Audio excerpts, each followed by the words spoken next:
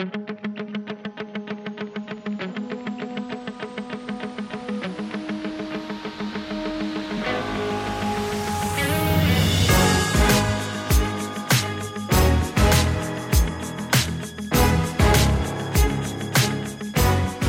is where the industry insiders come to play. The download on the download, movers and shakers off the course, and the pros inside the ropes. Welcome to Slice with Brian Bushlach.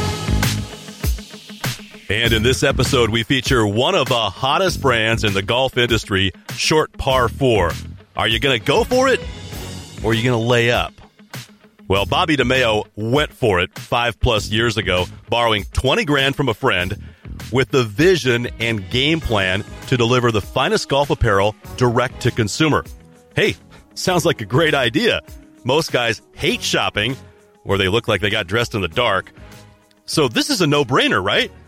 Well, like anything in life, business, and the hyper-competitive golf industry, it took failure to create fortune, and it all started for Bobby growing up in Southern California. And the first question, how did he become addicted to golf?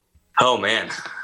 Well, when I realized I wasn't good enough to play baseball, probably about 14 years old, kind of made the freshman baseball team, but didn't really care to play freshman baseball, and decided to pick up a golf club. I had played with my grandparents before and things like that, hit balls at the range here and there, but never really played, and just kind of fell in love with it. Couldn't blame anybody else. Didn't have to rely on a teammate, to hit your shot for you, and you just had to go and do it. So I was hooked from there, actually. Just being outside was a big part of it as well. Okay, so you didn't pick up a club till you were 14. You got really good pretty quick, it sounds like. Yeah, I mean, I was fortunate enough to have a place to go practice, and, that definitely helps. They're not lying when they tell you practice makes you a better player. So having a place to go practice definitely helped on the weekends. Like I said, I mean, growing up, I played baseball my entire life. So the hand-eye coordination thing was always there. Dabbled a little bit at the driving range and things like that. Played holes here and there at my grandparents. But, when I decided to really play golf, I actually really enjoyed practicing. I definitely think that helped. And you were pretty serious, too. I mean, you were good, right? You, thought about maybe taking it to the next level, right? Yeah, I definitely tried. Well, you could say I tried. After high school, I went to the San Diego Golf Academy. And from there, started working with a coach, got down to right around a +2 handicap. I was 19 years old. You go out and you play golf with people, and they tell you how good you are, and they tell you hit the ball far and all this stuff. And then reality sets in when you turn on TV and you're like, yeah, everybody hits the ball further. Everybody's better, so it's kind of one of those things. I decided to go and actually caddy on the Hooters tour for my coach at the time. And that was the best experience I've had in golf, to be honest with you. That was, being 20 years old, driving cross country in and out of hotels, spent 4.5 months on the road. Got to see what preparation these guys went through to play golf professionally. It's a tough life out there. If you don't make a cut, you're eating, at Cracker Barrel. And if you make the cut, you get to eat at a Hooters, which isn't too different, but at least it's a step up. Right. So it's a different world out there, but I tell you, it was a lot of fun giving it a shot, but I'm also, love where I'm at today. So I guess I can't complain. And we'll talk about that. I want to find out what it was like being a caddy, though. Why didn't you stick with that? Being in the middle of the country in June, July, and August just wasn't for me. Carrying a staff bag, and it was a little warm out there, not going to lie. But, I learned more about the game of golf in 5 months than I did in, 5 years. It's remarkable what, first of all, how good these guys are. Everybody hits the ball a long way. Everybody gets to every par 5 and 2. 6, 7 under a day, could be middle of the pack at times. It's a totally different world out there. It comes down to putting, to be honest with you. If you can putt, you can compete. If you can't putt, you're going to be average at best. And, you have to have a strong head game. there's a lot of lonely times out there. It's just you or you and your caddy. In our case, it's what it was. I mean, at 20 years old, I didn't, necessarily think I'd be sitting out there traveling cross country. Just me and my swing coach, or now my boss at the time, I guess you could say. But overall, the experience was absolutely tremendous. And it just carrying the bag for somebody else wasn't, for me, but definitely it was an awesome experience. Anybody who wants to play golf should caddy at some point in their life. So you come to the realization you've got to get a real job. What does that look like? I mean, what do you, because you go from, you're still a young guy, obviously at 20. I mean, what's going through your mind at that point? What's the path there? This is where we get into a little bit of an interesting time. The real job thing happened. Still knew I wanted to do something with golf. Now 21 years old, and there was all kinds of things going on. Do I want to go back to school? Do I want to go get a real job, 9 to 5? Do I want to, still try and play golf, on a different scale, maybe get a night job, golf during the day? Ultimately went back to the San Diego Golf Academy after about 6 months of trying out different things. And involved in that was, I promoted nightclubs to picking a golf range to, selling Adams golf clubs at demo days. It was a pretty wide range of things. I even lived in Vegas for a short period of time during that. Just tried to figure out who I wanted to be when I grew up, But I mean, the good thing about that is probably made a ton of contacts, right? I mean, you got a good feel not only on the course, but off the course.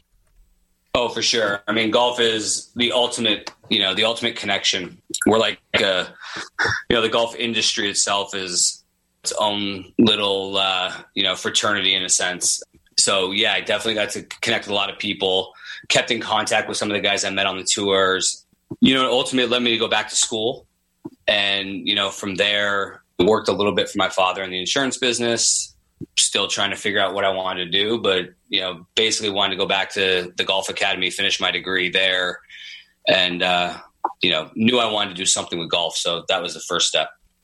Where do you go at that point? I mean, and I know that at some point we're going to get to the short par 4 discussion here, but what led up to that? I mean, because to get to that point, there had to have been other hurdles, other things that you tried and perhaps failed. Yeah, for sure. There definitely was. So when I graduated from the Golf Academy, I knew at this point I can go and teach. I can go be an assistant pro at a shop. I had passed my PAT, which is the player's ability test. There's kind of a couple different things. I decided to go work at a driving range, Hodges driving range in San Diego. And, kind of there was when I was like, okay, this is not going to work out for me.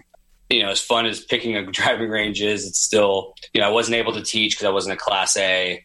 I was either in the shop or picking the range. And, to be honest, it wasn't fulfilling, and decided that there's got to be something in the caddy space that isn't being done. And that was Caddy Connection. Caddy Connection became a company where we outsourced caddies to golf courses that didn't have caddy programs. Were outsourcing to us to bring caddies in for the day, whether it was a charity event, a pro-am, member guest, that type of thing. And from there, it started in San Diego, picked up places like Torrey Pines, Del Mar Country Club, Madeiras, things like that. It was pretty cool, actually. It was a lot of fun. It became more and more competitive as, I think I was a little bit early in the technology part of it. We started in 2006, and I knew nothing about a website, nothing about any technology whatsoever. But we knew what we wanted to do, and we wanted to create a way for people to book caddies online if they're playing at places that don't offer caddies. So, fast forward about a couple of years, it took off. We started providing caddies for the PGA Tour, Pro-Ams. I basically started telling people I was a caddy pimp. We had 2,200 caddies around the country, and we were putting them out at courses. And the interesting part there is as fast as it can grow is as fast as it can get, come tumbling down. And it's kind of what happened. We ended up losing about 60% of our business. And, through like the San Diego channel, Torrey Pines, things like that, it had to do with, being a competitive space.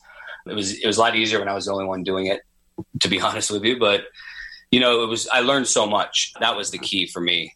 Even when I stopped doing it full time, I still kept a few of the events because I really enjoyed working with those people and whatnot. Short Par 4 CEO Bobby DeMaio. So there's the backstory. I know people see this snapshot today, a successful company, and they think, oh, well, that must be nice. And it is, quite frankly, but a lot of work and a little bit of luck to get it there. We'll get the story of how Short Par 4 went from an idea to reality when Slice continues.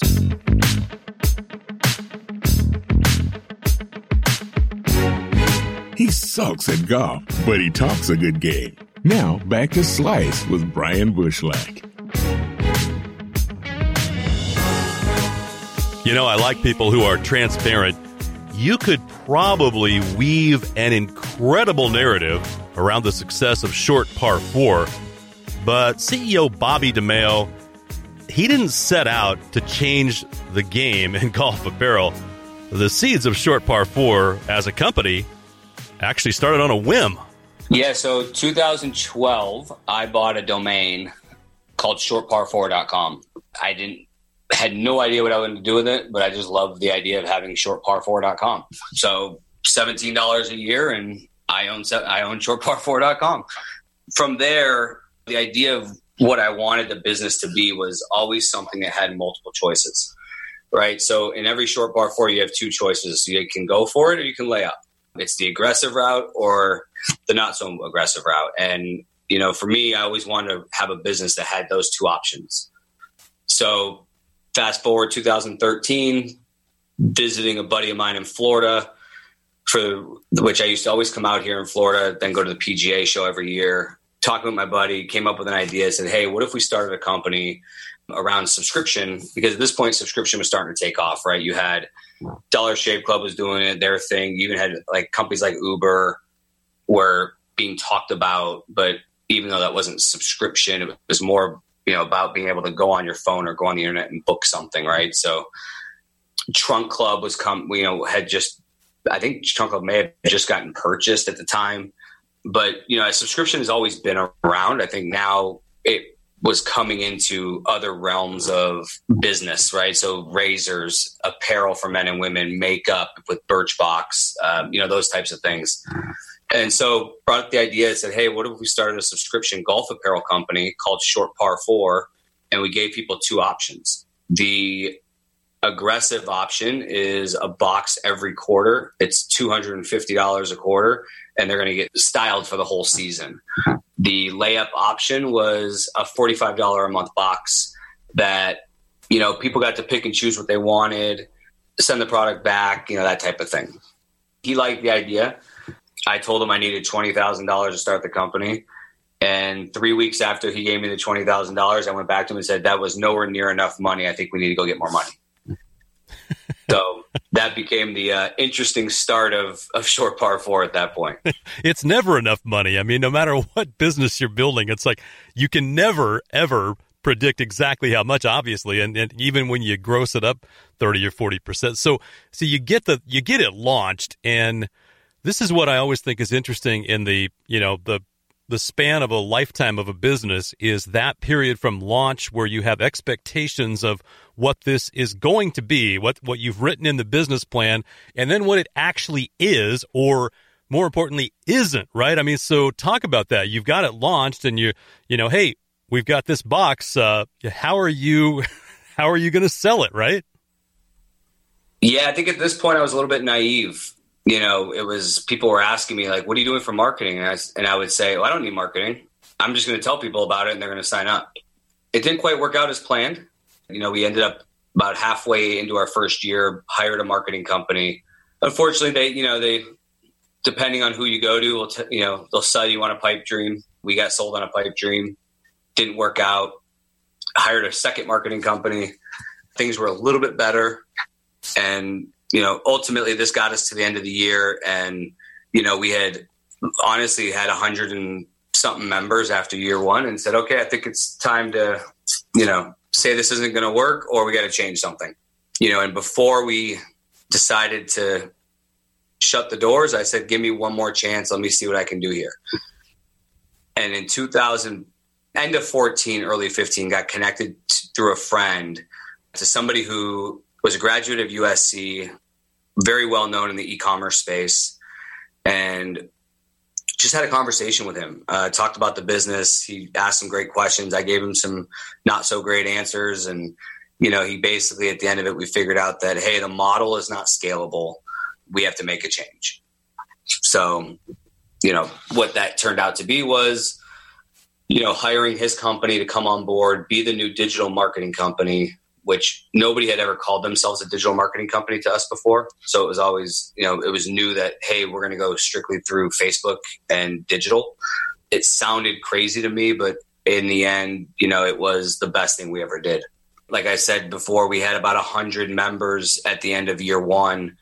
And the first month of with the new company, we revamped the website, did the whole thing. And the first month we had 257 people sign up. So, it definitely worked.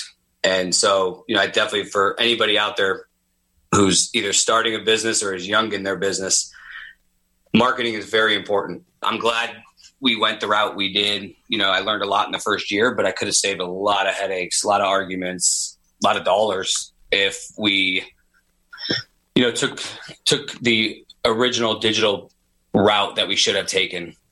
Well, and even with that, it's not a straight line, right? I mean, even if you've got a great digital marketing agency, you're still going to have ups and downs and hurdles to overcome. I can only imagine that, it's great 250 something that first month, but has it been a steady straight line, or have you had to make more pivots or adjustments along the way? It was a pretty steady straight line for a few months. Our numbers were growing. It was a very interesting time at Short Par 4. We, honestly had no idea what to do at that point on how to buy, how to, what were we doing for customer service? We were all of it, right? So we were the pickers, the packers, we were the order, we ordered the boxes, or ordered the apparel for the boxes. We were customer service. At this point, we thought this is the greatest thing, since sliced bread. We're over a couple thousand members. And, next thing you know, we're having packing parties from, 10 p.m. till 2, 3, 4 in the morning with all of our friends are coming. We're bringing wine and cheese and, we're literally packing boxes through the night just so we can get up in the morning and come back to the office and do the customer service role for when the doors open. The most interesting thing about it all is as we, at this point, are looking now to hire people, when somebody was like, hey, well, have you done it? I've literally done every position in the company, which is awesome. I think now looking back on it, at the time, the 20-hour days weren't awesome, but, it led to this. And so it was good. We definitely had our own hurdles though. At this point now you start, okay, is there enough apparel out there? How do we open up new accounts with companies? What if somebody doesn't like something? How do we start combating all the negative feedback that came back on Facebook of, oh, this item doesn't fit, so it was just kind of as great as the numbers were, the back end, we didn't have the infrastructure for. And that was a big challenge for us. Yeah, I recall we talked, I think, right during that period, and you were very transparent, right? And I think that served you well, didn't it? Yes. It was a little nerve-wracking, to be honest with you, to be the one to reach out and talk to your customers via an email or a social post as, hey, this is Bobby DeMeo, CEO of Short Par 4. This is why your box is late this month, or this is what happened with the product this month, that type of thing. But to be honest with you, the feedback from it, was awesome to see when people say things like, oh, it's so cool to have the CEO of a company come online and, tell us what's going on and be upfront about it and, willing to take the responsibility for it versus just making up some excuse. It was good decision making there. Unfortunately, we had to deal with those issues, but we dealt with them the best we could. And you learn a lot when you start dealing with them. You learn a lot about the customer. The end user is somebody who, boy, there's people out there that just love what you do. They don't complain at all, and they're happy-go-lucky. But those are the ones you don't hear from. You hear from the guy who, like I said, an item doesn't fit, or it rained and their package got wet and the water may have seeped through the box, and blamed us for it when we had no control over the rain. That type of thing. But it was great. I mean, I'll be honest with you, I loved every bit of it. 2016 was an even better year for us. That was our biggest growth year. That led us to, honestly, packing boxes, in a totally different light. We had a couple new employees. We started bringing people in to pack boxes that were answering Craigslist ads. And ultimately, middle of 16 led us to move into a new building that my business partner bought, because we outgrew our 2,200 square foot space and moved into a 15,000 square foot space. And that growth fueled by a killer digital marketing campaign and the signing of two of the sport's biggest stars. Hey, Short Par 4 was already a very successful company, but they're taking it to another level. We'll share that when Slice continues. And a friendly reminder, one of our Short Par 4 partners is Cutter & Buck, and just a few days left in our promo. Save 20% off site-wide with the promo code CBLIFE. Visit cutterandbuck.com.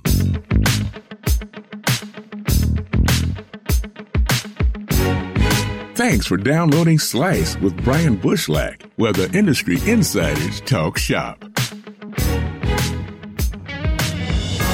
Okay, no doubt a lot of hard work to launch and build a company, tons of risk, customer service issues, that's fun, all sorts of hurdles to overcome. But when you get to the point where you can align with brand ambassadors who can really move the needle, Rickie Fowler, Lexi Thompson, I'm name dropping here, obviously takes things to a whole nother level. That's exactly what's happening for Short Par 4 and CEO Bobby DeMeo. But make no mistake, this wasn't easy. Yeah, that was fun and interesting all together, and very, very, very nerve-wracking in the sense of, here we have arguably two of the biggest assets in golf, one on the men's side, one on the women's side. And you start thinking in your head, and you start talking to agents and all these things about, hey, that player right there has Rolex, Mercedes, Cobra, Grant Thornton, Red Bull, and you're like, Farmers Insurance. And all of a sudden it's like, and now we're thinking, okay, now Short Par 4. And don't get me wrong, every one of those companies have deeper pockets, so it was trying to figure out how this deal could work. And ultimately the best part was sitting down with Rickie himself.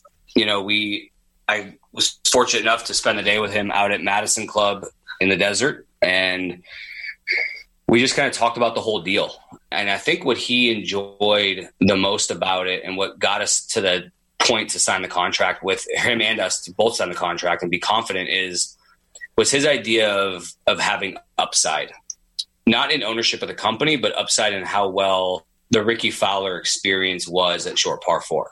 He's done a great job on his social channels to keep things organic and real. And I think that's why, he has 1.5 or 1.6 million followers. He's a hard guy not to like. I mean, he's the most easygoing athlete, professional athlete, maybe that I've ever met. But, so I think the upside was a big thing for him. He loved that idea that he gets to kind of also pick and choose what goes in the box and showcase his style. We still do the same thing everybody else does, right? He gets bonuses when he wins, whether it's a major, whether it's a regular tournament. At the end of the day, if he's winning golf tournaments, things are going really well. So, that's kind of how the Rickie deal came out. And then, we signed Rickie in March of 18, and Lexi got signed in January of this year. And, I think for us, we've never offered a women's subscription. And the idea behind Lexi joining us since we already have a great relationship with Puma, Cobra, Red Bull, the shared sponsors between Lexi and Ricky, it just made sense to marry the two and have her be our ambassador for the global ambassador for the women's side of it. So super pumped about having her on board. Most likely going to be launching the women's subscription the end of next month. And, we have some really cool announcements coming out around it. And so I'm really, really looking forward to it. Yeah, you mentioned the big announcement. We can't say anything yet here, but we will. And we've obviously been promoting Short Par 4 in our past episodes. But generally speaking, what's next for Short Par 4? I mean, where do you go from here? I think evolving the subscription game a little bit. What does that look like? How do you continue to style people? It's probably a little bit more experiential, showing people what, who you are off the computer screen. Getting involved in PGA Tour events, which we already are currently doing, the web.com events. Just expanding our product lines, trying to hit different members. We have some new boxes that are going to be coming out in 2019, high end, low end, possibly a line of apparel down the road. Who knows? There's a lot of moving parts in our business. And I think for us, ultimately, it's the family approach. How do you create a community around Short Par 4 that is not, so it's not just a box? And that's our goal today. Is we want everyone to forget about kind of what they're paying to be a member of Short Par 4 and be involved in Short Par 4. Join the community, play different events that we're putting on, follow our players that we sponsor on Instagram and, other social media channels, and, really just be a part of it. That's what we're shooting for. We have an awesome team, a great team in place here in Florida. We have some great customer service team, great sales team. I couldn't be happier and couldn't be more excited about where the direction of the company's going. Well, the direction of the company is going up, that's for sure. All good for Short Par 4. And we sure appreciate CEO Bobby DeMeo taking time out to share his story and the story of his company. A friendly reminder, you get free shipping on your first custom curated box of apparel at shortpar4.com. Hey, next time on Slice, don't miss this one. Patrick Koenig shares his recreational golf vehicle, the RGV Tour, across America, 365 days, 403 courses, 47 states, and over 35,000 miles. It's the dream trip, teeing it up at the top courses across the country. We'll have that for you next time on Slice.